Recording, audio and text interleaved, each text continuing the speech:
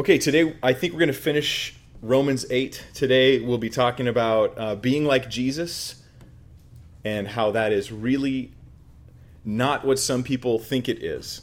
Being like Jesus is sometimes used as an excuse for actually not being like Jesus. So we'll talk about that, the goodness of what it means to actually be like Jesus.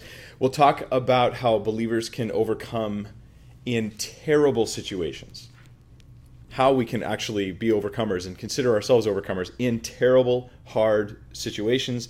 And since I'm going to be talking about overcoming and getting through hardship and all this, I'm going to deal with, if we have time, prosperity preaching. And I actually found an article on Benny Hinn, I think it's bennyhinn.com, I'll tell you when we get there, that was so bothersome that I thought I should address it. So I'm gonna use it as a case in point of the tactics of prosperity preachers. Now, don't get me wrong. Prosperity is nice. We're not against prosperity, but you know what I mean when I say prosperity preachers. We're talking about a move of anti-intellectual, silly, one-sided theology that gets used to manipulate people into giving money to that ministry. Usually, that's the typical thing, and that's exactly what we're talking about here. So. All that while we're doing verse by verse through Romans. We're going to hopefully finish chapter 8 today, so starting in verse 29 of Romans 8. It says, "For whom he foreknew, he also predestined to be conformed to the image of his Son, that he might be the firstborn among many brethren." Now, we've dealt with the controversial issues about foreknowledge, election, predestination, but it's not just controversy we're interested in. So I feel like I've handled those issues, and I'd like to say, okay, they're dealt with. Let's lock that away and let's move forward. Let's keep going. We don't mind controversy. I really am not bothered by controversy at all. I'll go ahead and speak out. I've actually had other leaders come up to me and be like, "Mike, why are you teaching on that? Why would you even pick that as a topic?" And yet that becomes the stuff online that people are the most grateful that I've done because nobody's talking about it. And they appreciate to have a calm and loving yet rational treatment of a subject. They like that. And so they're like me, in other words. I like that too. I like it too when people are like, "Can we just talk about stuff and not act like we're scared of everything? Like we're all just like chicken littles, about every deep theological issue or difficult, issue in our culture." But I don't want to stop there. I don't want to just go, let's just talk about controversy and then let's close our Bibles and go on our way. Yeah, we will address the controversy as it comes, but you've got to then say, but there was a point. But there was a reason why God was teaching us these things. And it wasn't just so we could say, "I'm right, you're wrong." We become arrogant and shallow if we only dip into theology or the Bible for the sake of controversy. And then we kind of close it and move on our way. So let's look at these issues now again, predestination, but not for the sake of how does it relate to Calvinism, Arminianism, any of that. Let's look at it. Verse 29, it says, "For whom he foreknew, he also predestined to be conformed to the image of his Son." That is, we're being conformed to the image of Jesus. What's our predestination for? What is the destination? It's to be more like Christ. That I would be more like Jesus. So I think this happens in a couple different ways. Conformed in my nature and conformed in my character. So I want to talk about those two ways in which I'm conformed to be like Christ. 1 John 3:2b says this. It's so funny when you just casually throw a letter at the end. It just means the end of the verse, right? So 1 John 3:2, towards the end of the verse, it says, it has not yet been revealed what we shall be, but we know that when he's revealed, we shall be like him, for we shall see him as he is." That my future sight of the revelation, the coming of Christ, there's a time there where I am transformed and I become like him. Not just in character, but in nature. Like in the very makeup of who I am. 1 Corinthians 15 talks about this. This mortal must put on immortality. This corruption must put on incorruption. That there's a body that will be changed, will be transformed into a new body that is fit for eternity. And it's like Jesus in some way. Philippians 3, verses 20 and 21, it's along these same lines. It says, "For our citizenship is in heaven, from which we also eagerly wait for the Savior, the Lord Jesus Christ, who will transform our lowly body, that it may be conformed to his glorious body, according to the working by which he's able to subdue all things to himself." So I'm going to be changed. Like I'm actually looking forward to this. This is a pretty exciting thing. I have a lowly body. You have a lowly body, and it's going to be changed and transformed into likeness of Christ. Now, this is not deification.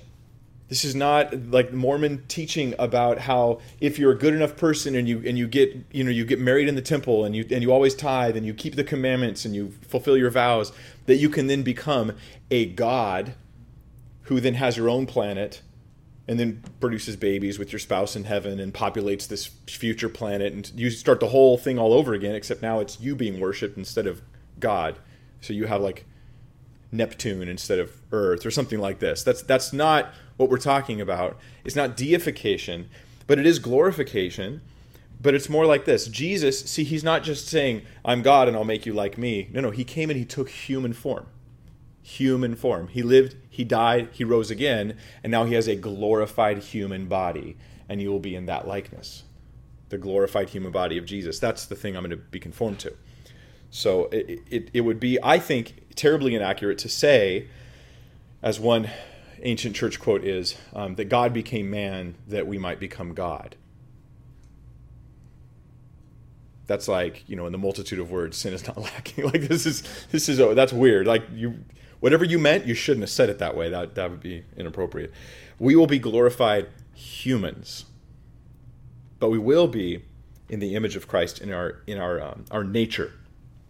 Romans 8:18 talks about this. It says, "For I consider that the sufferings of this present time are not worthy to be compared with the glory which shall be revealed in us." It's actually revealed in us, this glory, this coming glory. And that creation's waiting for the revelation of this glory of the children of God. And so we are glorified. Now this sometimes kind of hits us and we're like, whoa, I don't want that. Lord, I don't want that. But it's not something you earn. It is a gift. It is not something that you've worked towards. It is something God has predestined to do in us because of his kindness. So this is something I'm waiting on. This has obviously not happened yet. Right? This is not going on right now. It's a future thing, but there's another sense in which I'm predestined to be conformed to the image of Jesus that I'm not waiting on, and that is in character.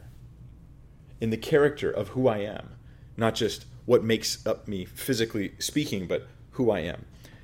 There's a phrase that I love. It's follower of Jesus. I really like that phrase. That phrase means more to me all the time. And as I continue to grow in Christ, as I continue to follow Jesus, it means more and more to me all the time. Because it's not just saying that I simply believe, but it's saying that I'm a follower of Jesus. Whom I follow in Jesus. Who's my pattern? Who's the one leading the way for me? Who's the example that I'm taking after? It's Jesus. His teachings and his lifestyle. And Jesus was the ultimate example of God's love. And this is something God has predestined us to. He wants us to walk in love the way that Christ walked in love. We are to love each other the way Jesus loves us. The call to husbands, love your wives as Christ loved the church, which is this incredible self-sacrifice love.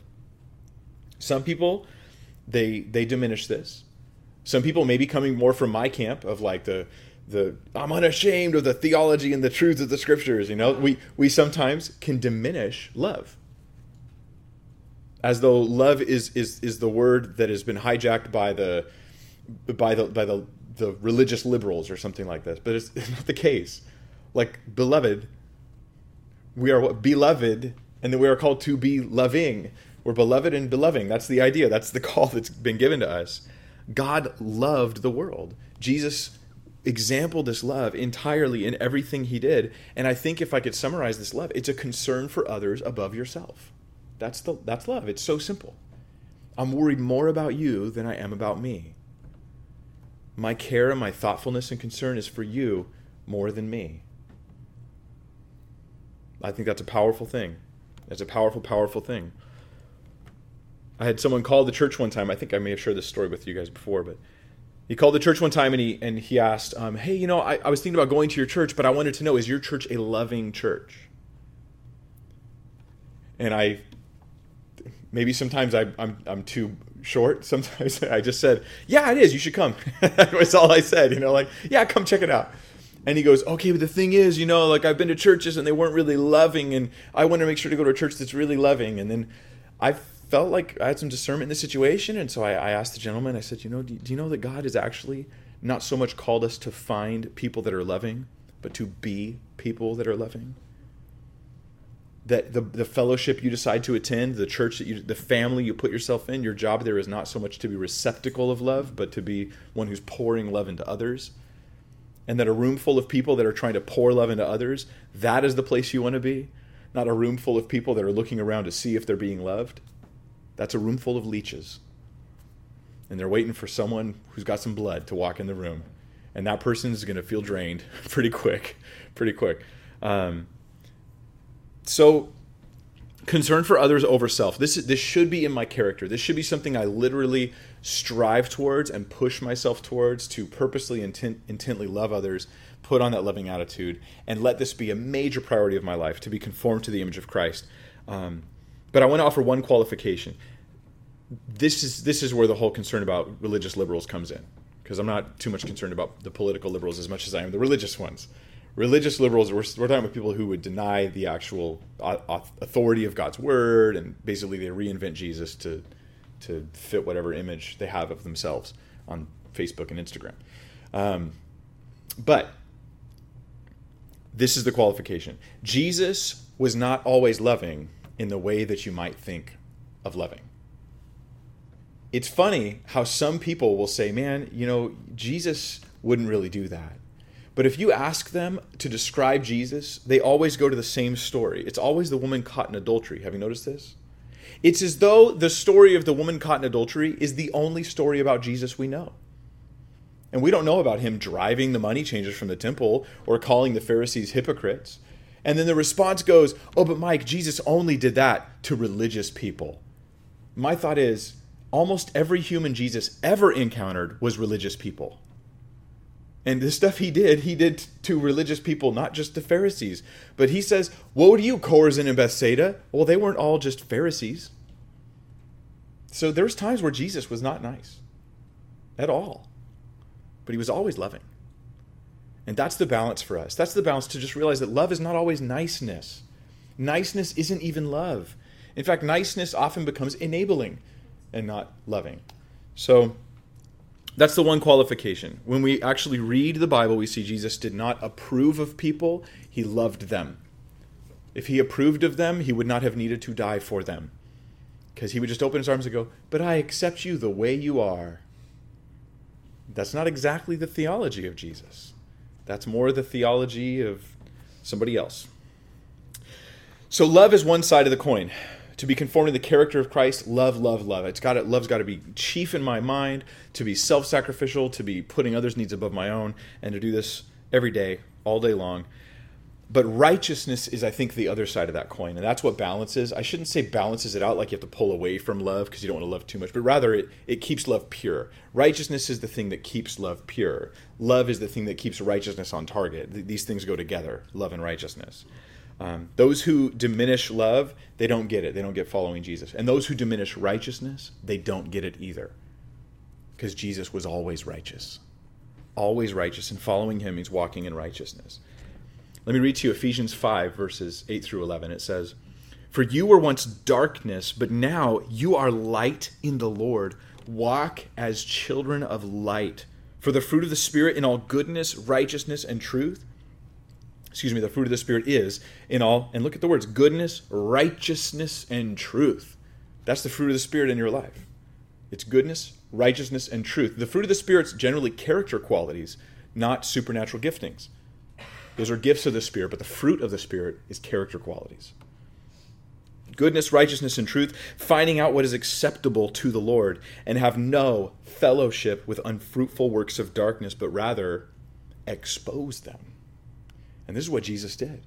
He exposed and targeted controversial Jewish issues religiously of his day and exposed them with a righteousness and love. He could in one breath condemn the ungodly acts of those around him, and then in the next breath say, come to me, all you who are weary and heavy laden. I mean, it just defies the stereotype nowadays where it's either you are approving and loving or you're righteous and condemning. And my thought is, well, maybe I could be righteous and loving like Jesus and be conformed to his image and just defy that stereotype. That would be a good call for us. Some people think this is oppressive or legalistic to expose works of darkness, to call out the things going on either in a person's life, not to try to embarrass them, but to expose the work of darkness that's going on in their life, to open their eyes to it, to be the light that says, look, you got to turn. You got to change, man. You can't live this way. This is unrighteous. I love you too much to let you do this. Some people think that's oppressive or legalistic. I think it's funny. Some people use the word legalistic. I would like to hear them describe the word, define it for me, because there's a biblical definition that's probably completely different than what they're thinking. But it's actually biblical. If you're a follower of Jesus, you should know this. Jesus was holy. Jesus was sinless. And God is the one who says, be holy, for I'm holy. He calls us to holiness. And Jesus' mission involved preaching. Do you remember when Jesus, he said the words, preach the gospel at all times. If necessary, use words. Remember when Jesus said that? No, he was busy preaching the gospel with words. He never went to a city and just walked around and shined niceness. He preached at them. And what was his message? Read the scriptures in all four gospels. The message is, repent, for the kingdom of heaven is at hand. That's his message. Man, so I want to follow Jesus. So if I go out, years ago I thought street preachers had something wrong with them maybe, because I was raised in a culture that thought street preachers had something wrong with them. And then I started studying and reading the scriptures, and I thought, you know what? I can't think of anything biblically wrong with going on the corner and just preaching. I just can't find anything wrong with that. You could do it in a wrong way, but the wrong way would be an ungodly way or unloving way, and not just because you don't approve of everything that's happening in the culture. That's not ungodly. Now I more want to like maybe I should do that more. Maybe I should be out there doing this more. And although in a sense this is why we do stuff online, is because this is the street preaching of the day. This is the marketplace of ideas is online. So we're trying to do that. So the mission has to involve preaching. It has to involve going into the world, telling it like it is. But when you have love as the thing undergirding all this, that's what matters. And you'll be misunderstood. That's fine. People misunderstood Jesus. Some people will also understand. And they'll hear you, and they'll hear the sincerity and the love and the truth, and they might come to Christ. So this is our destination, to be conformed to the image of his Son, conformed to the image of Jesus. Good for us to do that, to focus on Jesus, not the Jesus of culture, but the Jesus of the Bible. And actually, we've been going through Acts on Sunday mornings with the youth ministry. It's exciting to read Acts and just let the apostles preach the way they preach and go, let's learn from this. We finished going through the Gospels. Before that, we went through John, and it was exciting to let John just be John. Let the gospel be the gospel, and let Jesus be. Sometimes he's really gracious, and sometimes he just targets an issue. Of course, in love, but unashamed. So it's good stuff, good things to learn. Go back and relearn Jesus. Verse 30, continuing in Romans. Moreover, whom he predestined, these he also called. Whom he called, these he also justified. And whom he justified, these he also glorified. God glorified them. So predestined, called, justified, glorified. I think we know what these words mean. To be predestined is your destiny is set ahead of time by God. He has this plan in place. We've been called, maybe in two senses. One sense, the call, come and receive Christ. Everyone hears that call. Everyone is given that call openly. It's not selective.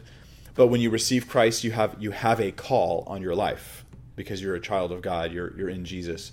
You now have the call of God. And then whom he justified. To be justified, I always like the song. It says, just as if I'd never done anything wrong. That's me being justified. My sins are washed away. I'm made just. I've become just or righteous by grace. And then these he also glorified. Now that's interesting. He glorified. There's a candy called Now and Later. This is the idea of this glorification. It's now and later. I'm glorified now. There's no reason for that illustration. I'm glorified now because I'm filled with the Holy Spirit. So he lets me I have this treasure in earthen vessels, that the excellency, the power may be of God, not of me. Like, I'm filled with the Holy Spirit. I'm empowered by God for my life. I've been given some glory of God upon my life. So I'm glorified. But there's a future glorification that's coming that fits the context of Romans 8. right? Romans 8:18, it talks about literally the glory which shall be revealed in us. I mentioned it earlier. The glory that shall be revealed.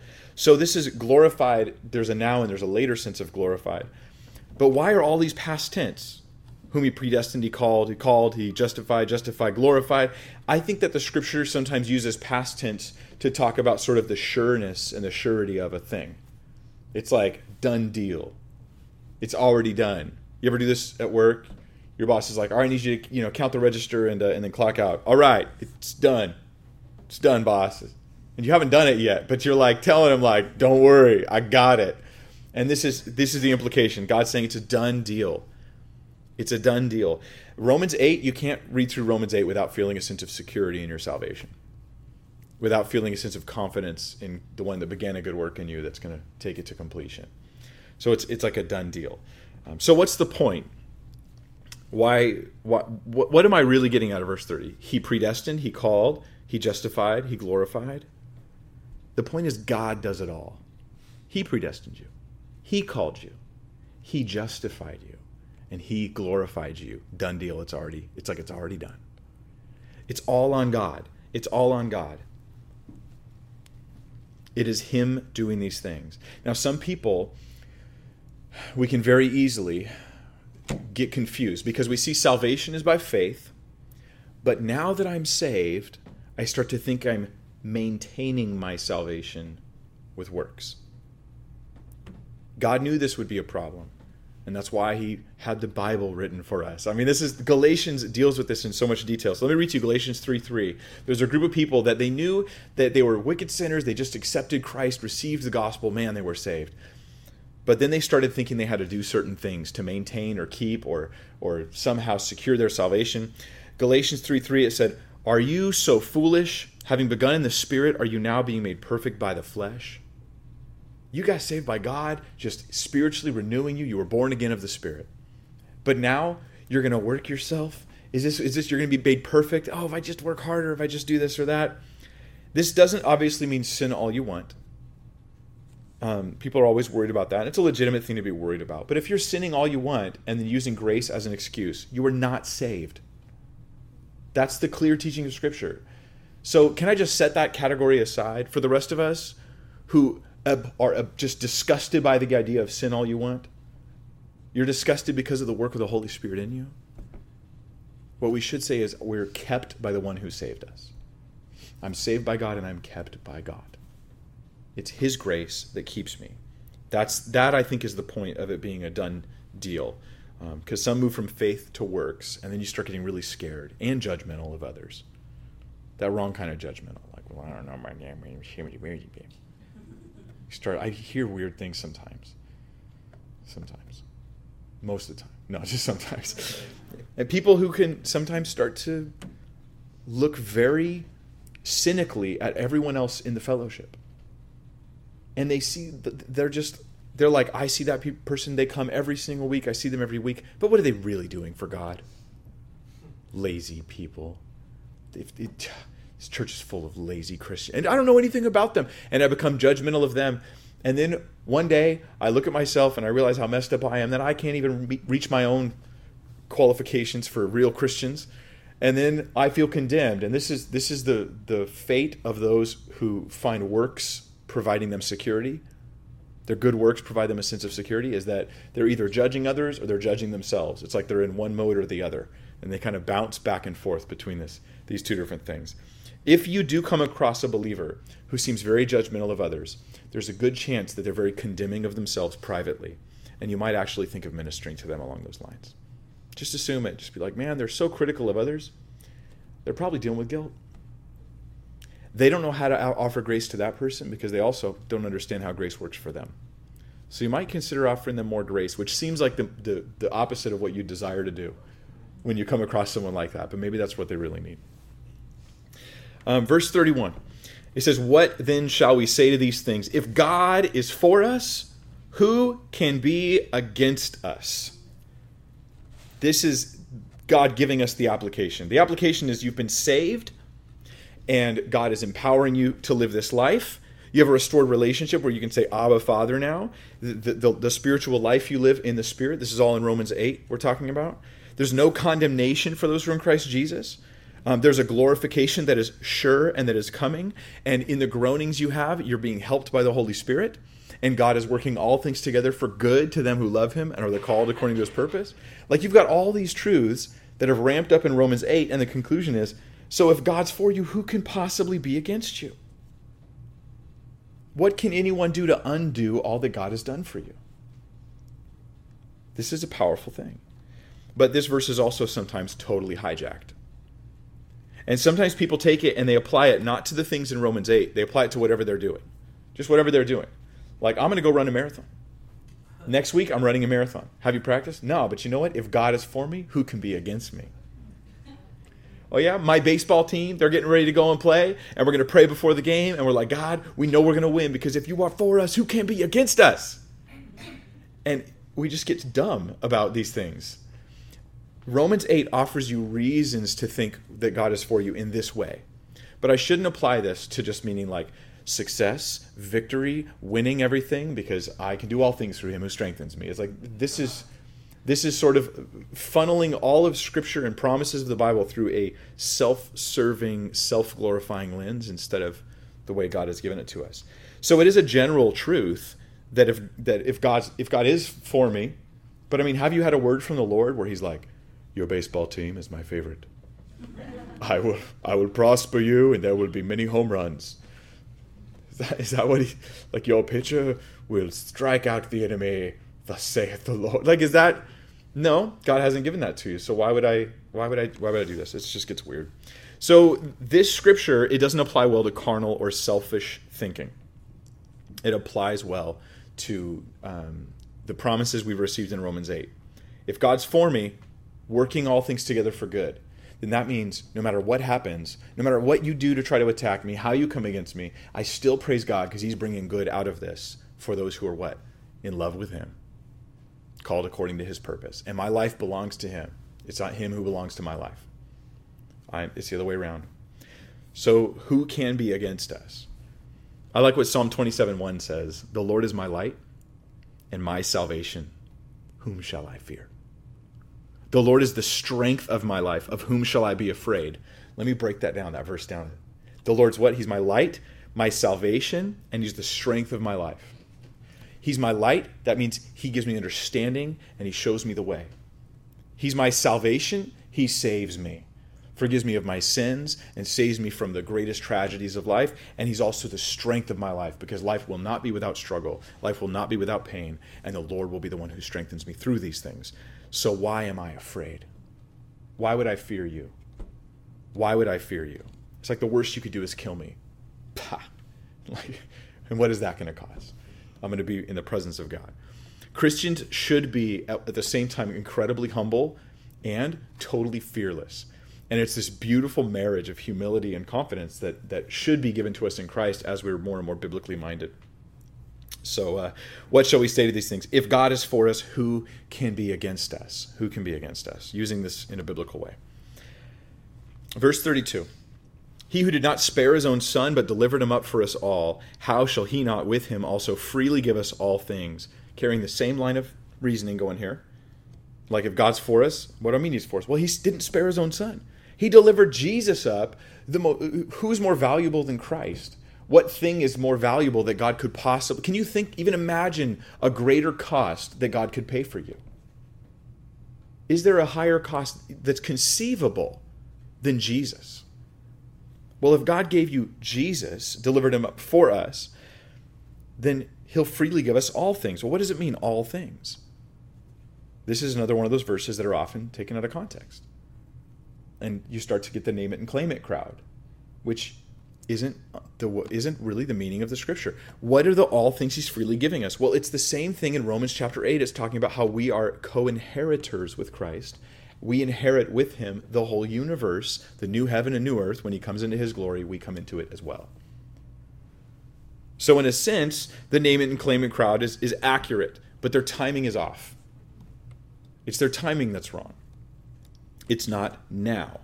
Let me read to you Romans 8, verses 18 through 20. You could even read it to yourself. For I consider that the sufferings of this present time are not worthy to be compared with the glory which shall be, future tense, revealed in us. For the earnest expectation of the creation eagerly awaits for the revealing of the sons of God. For the creation was subjected to futility, not willingly, but because of him who subjected it in hope. He has already given his son, and he will freely give us all things, but we're waiting on this. We're waiting on this. Hebrews 11 talks about this, right? The hall of faith, how these guys lived and died in faith because they wanted a greater resurrection. There was something better. There was a promise that was yet to come, and they were waiting on that, and we are as well.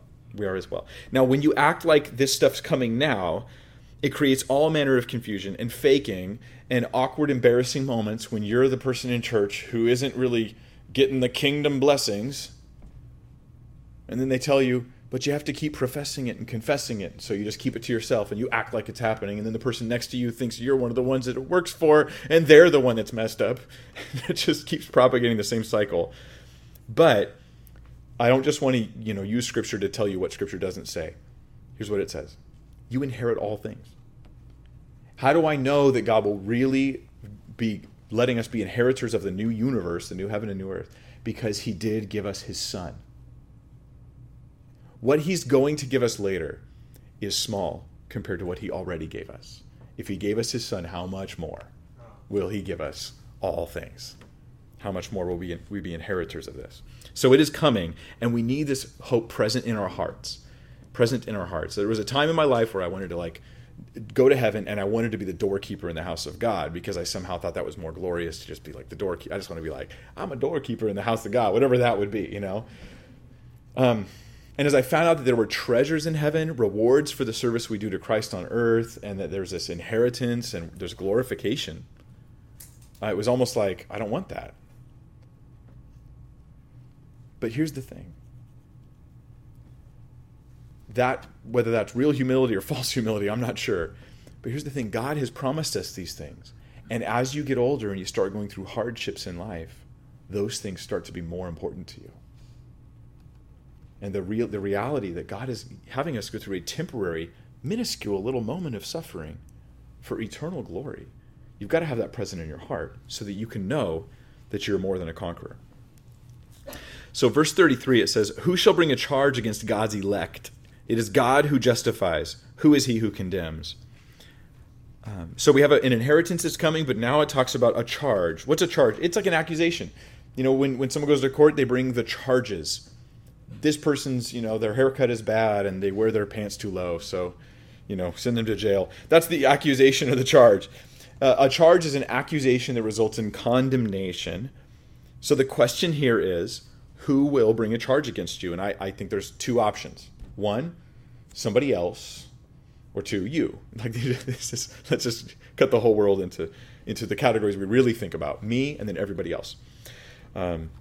If it's somebody else who comes and brings a charge against you as a believer, oh, but you this and you this and you this, yet you're really in Christ. You're truly in Christ.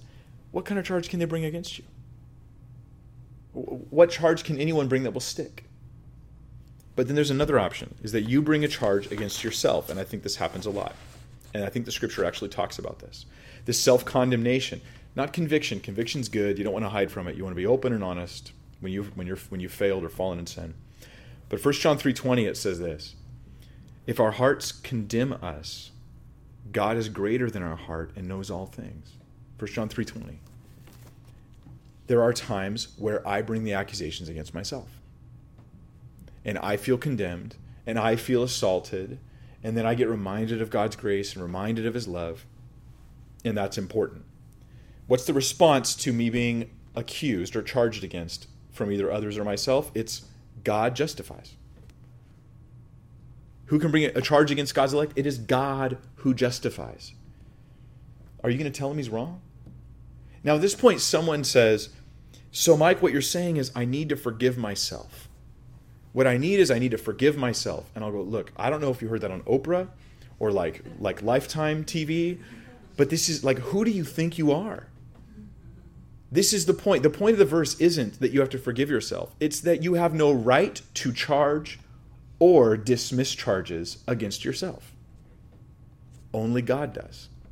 No one else has a right to charge or dismiss charges against yourself. God is the judge. God says, you're clean. And you go, well, I don't know about that. My thought is, who do you think you are?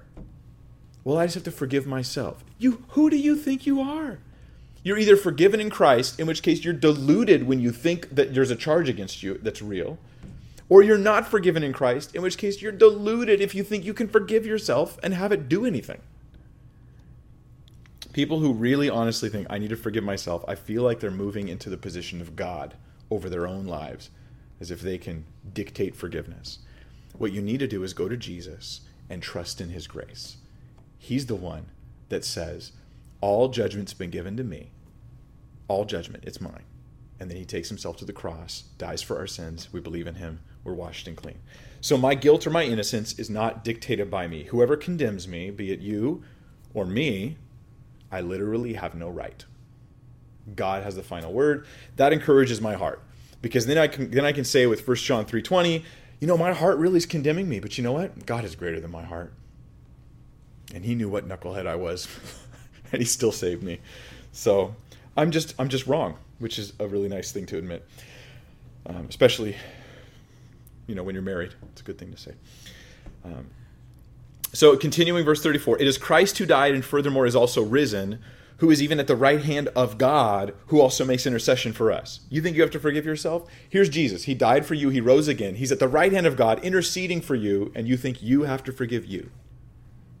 No, you just have to recognize the forgiveness you've been given. You can condemn you all day long. It just doesn't work. That's nice. My condemnation doesn't work. It doesn't work on others. It doesn't work on me. That's a nice thing to know. I like this because it's like math, It's like 2 + 2 = 4. I could be like, I feel really condemned. And I'm like, yeah, but Jesus plus me equals forgiven. So I'm just wrong. But I still feel it. But at least I'm wrong. I can still feel it while being wrong. And that comforts my heart somewhat. I think facts can help your feelings sometimes. And this is one of those times. This is why Romans 8:1 starts off with, there is therefore now no condemnation to those who are in Christ Jesus. Are you in Christ? Yes. Then there's no condemnation. But I think, but that's okay because you're wrong. Verse 35, it says, who shall separate us from the love of Christ? Shall tribulation, distress, or persecution, or famine, or nakedness, or peril, or sword? As it is written, for your sake we are killed all day long. We are accounted as sheep for the slaughter. Yet in all these things we are more than conquerors through him who loved us. These words, tribulation, distress, persecution, famine, nakedness, peril, sword. Tribulation is a word just used for general hardship. Anything difficult is tribulation. It really is a big umbrella word for any kind of difficulty you go through in life. Distress is an interesting word in the Greek. The word distress, actually the pieces of it mean a narrow place. A narrow place, like you're being squeezed. You're being pressed upon. You feel like your life's squishing in on you. That's the idea of distress. Or nowadays we would just call it stress. That's the common word we use. So it's pressure on your life. Persecution, that's harm for Christ. Because you're following Jesus, harm comes upon you. Famine or nakedness, this has to do with poverty. This has to do with a lack of basic life necessities. Peril is the idea of danger. Danger is the idea of what might happen, what could happen. We tend to worry about those things. Then there's finally the sword. The sword is talking about death. It's talking about death. So whether it's general hardship, stress I'm under, persecution, I'm being attacked for Christ, basic financial issues of like poverty, famine, and nakedness, or peril, the things I'm worried might come, that kind of danger, what could happen, what might happen, or if it's even death, even being murdered for Christ, yet in all this stuff, I'm more than a conqueror. I'm more than a conqueror even if I do experience all this. That's the key in Romans 8. It's, though I do go through these things, I'm more than a conqueror. Not the opposite prosperity gospel garbage. You won't go through this. It won't happen. And then it just restores the fear you have of all those things because you're just, it won't happen. It won't happen. It won't happen. How about this? What if it does happen? Are you still a conqueror in Christ? Are you still overcoming? Some people, they doubt God's love because they're going through hard times. I've been experiencing this hard time. I've been experiencing it. It won't go away, and I just can't stand it. and it's starting to make me feel like God doesn't love me. But I just want to say this. The Bible never gave you an expectation this wouldn't happen. You gave yourself that expectation. The Scripture is telling you how to conquer through it, not how to avoid it. This is the continual statements of Scripture. I'm more than a conqueror through my pains, in my pains, because through forgiveness or deliverance into a better future, I'm going to make it out of this. On the other side, I'm going to be okay. That's a powerful truth. Now, what do I have to do to be this conqueror? This is the beautiful thing. All you have to do is wait. That's it. That's all you got to do. Whether it's the tribulation, distress, persecution, famine, nakedness, peril, or sword, you just wait. You wait on the Lord. But I've been waiting. Yes, well, sometimes we're like children. My niece one time, this is the best picture of patience that I can think of. One time it was Christmas and she had a gift and she wanted me to put this gift together for her, assemble it so she could play with it. And she hands it to me and it has 1,000 zip ties all over it, So I start like cutting away at the zip ties because that's how things are nowadays. So I'm cutting the zip ties and she comes over, she goes, "Is it ready yet, Uncle Mike?" And I was like, "No, it's not ready. It's not ready yet, Caitlin. You just have to wait a minute." I said, "Just be patient." She goes, "Okay." She walks around the living room, one circle, just walks around the room, and she comes back, "Is it ready yet?" And I said, "No." And she goes, "Being patient is hard." And then she walks away and just does another trip around the circle. Then she took it from me and tried to do it herself, and that didn't work either. That's me, though, sometimes. Except my trip around the circle is like, it's been 10 years already. Shouldn't this be better now? It's been 20 years already. It's been a lifetime already. And maybe you just need to wait until we grow into our inheritance. Maybe you're going through a struggle where it won't get better until it gets completely resolved in the resurrection. Maybe you won't see this, the silver lining of this cloud until you see it in hindsight from glory. But that is exactly what Paul's talking about in Romans 8. He's talking about being more than a conqueror in those things. All you have to do is wait. Now I want to talk for a second about the prosperity preachers and how they use these scriptures, because you can see them. You can even read them and you can think, like, I could see where they would grab this verse out of context. I would see where they grab this one. But if prosperity was the expectation for Christians, why are we so consistently prepared for suffering in scriptures? Why am I constantly prepared for pain in the New Testament if glory in this life was the expectation? Israel nationally had promises of prosperity, and this is where the prosperity preachers get off. Here's what they do. They quote in the Old Testament, they quote promises to Israel about how they would have national prosperity if they had national obedience. They quote it out of context. Then they act like it's God's promise for you. Then they switch obedience for giving, and they ask you to give them money. Let me give you an example. On Benny Hinn's website, bennyhinn.org, under an article that is up right now, it's up today, it's called God's Promises of Prosperity for You. I was not looking for this article, but I stumbled and fumbled upon it while I was looking for something else. God's Promises of Prosperity for You. And the article has 5 steps it takes you through in this short article. I'm going to walk you through these steps, and I want you to see if you can figure out what is messed up about this stuff. And if when you see the implications of it, you'll see why I think it's worth talking about, because this is totally messed up, in my opinion. First, it says God has prosperity for you, and it talks about Old Testament people who were wealthy. There's a list of them. Adam was wealthy, according to bennyhinn.org, because Adam lived in the Garden of Eden. But the same text talks about how there's these hills nearby where there was gold. So Adam must have obviously been very wealthy. Talks about Isaac and Abraham and Jacob and Joseph. He was poverty, but eventually, he got raised up and all this stuff. And all these people, every single one of them is from the Old Testament, interestingly enough. You can't find one wealthy, godly person in the New Testament. As far as the apostles go, or any leader in the church, it's really difficult to find. I think Lydia was a seller of purple. She seemed to have some financial prosperity. I think is the only one I can think of who had that sort of thing going on. But it's all Old Testament individuals. They ignore the ones that weren't wealthy. He just targets the ones that were wealthy. So that's step 1. Step 1 creates an expectation of godly people being wealthy. Step 2 is this in the article, that God's will for you is to be financially prosperous. And now they misuse and twist scriptures out of context, where they're like promises to Israel about how God will bring you into the land flowing with milk and honey and all this stuff. That's for Israel.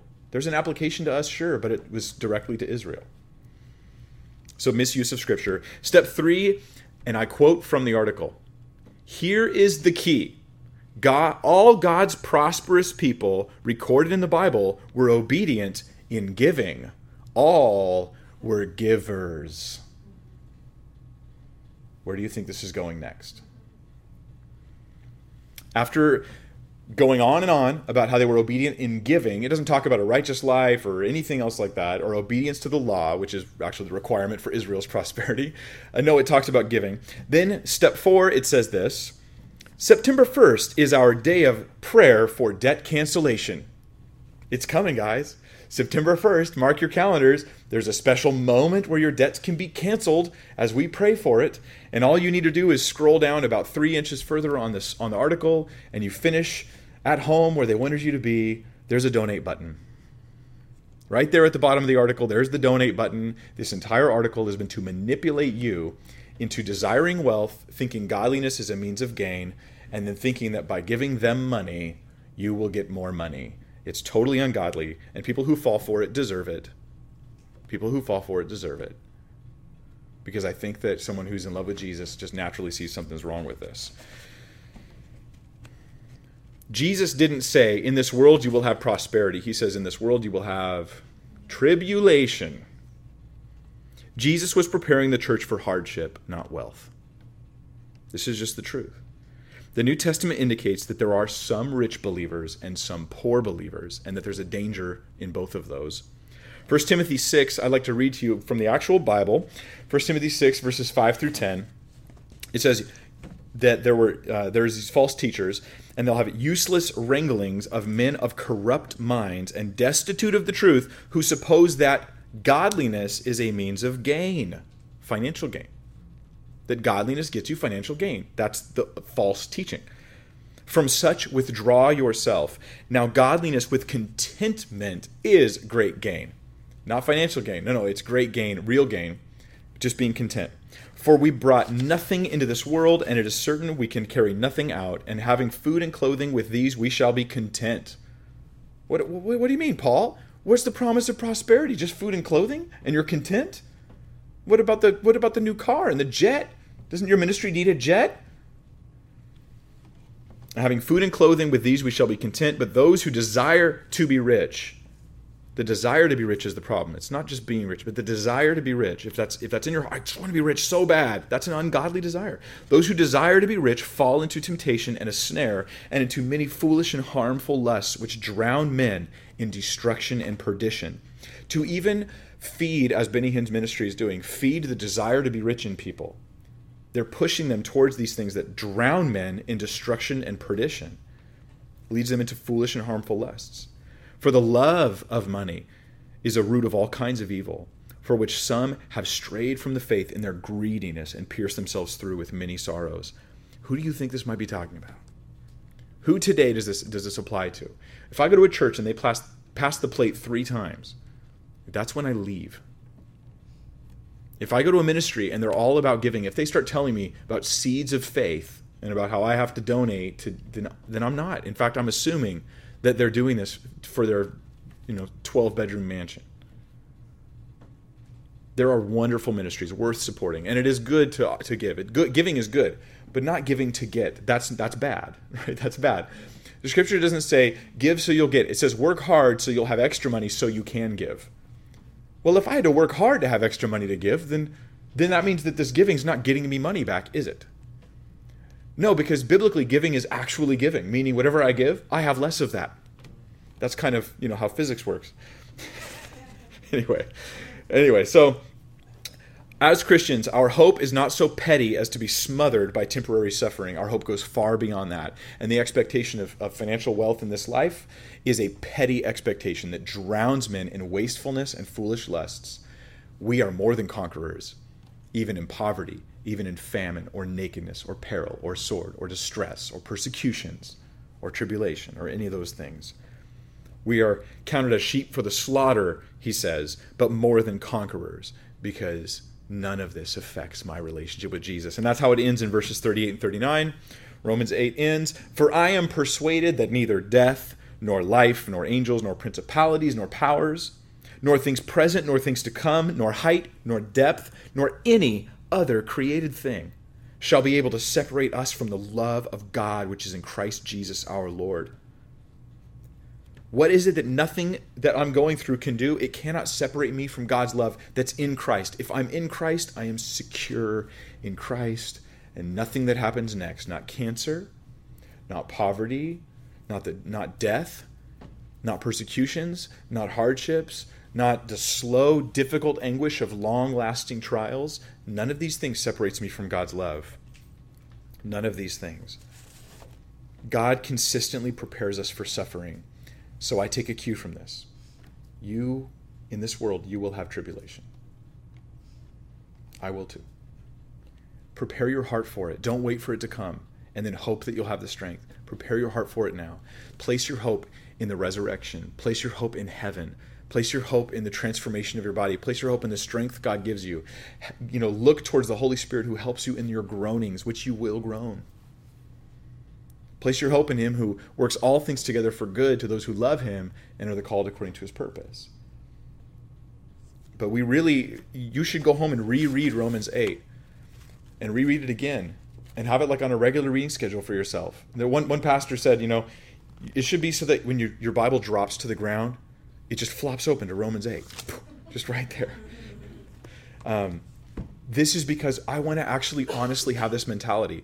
Not in some high ivory tower preacher sense, but in a simple, calm, peaceful truth in my heart. I am more than a conqueror in the suffering I'm going through, in the hardship, in the stress, in the difficulty, in the pain, because nothing separates me from the love of God. Nothing. Let's pray.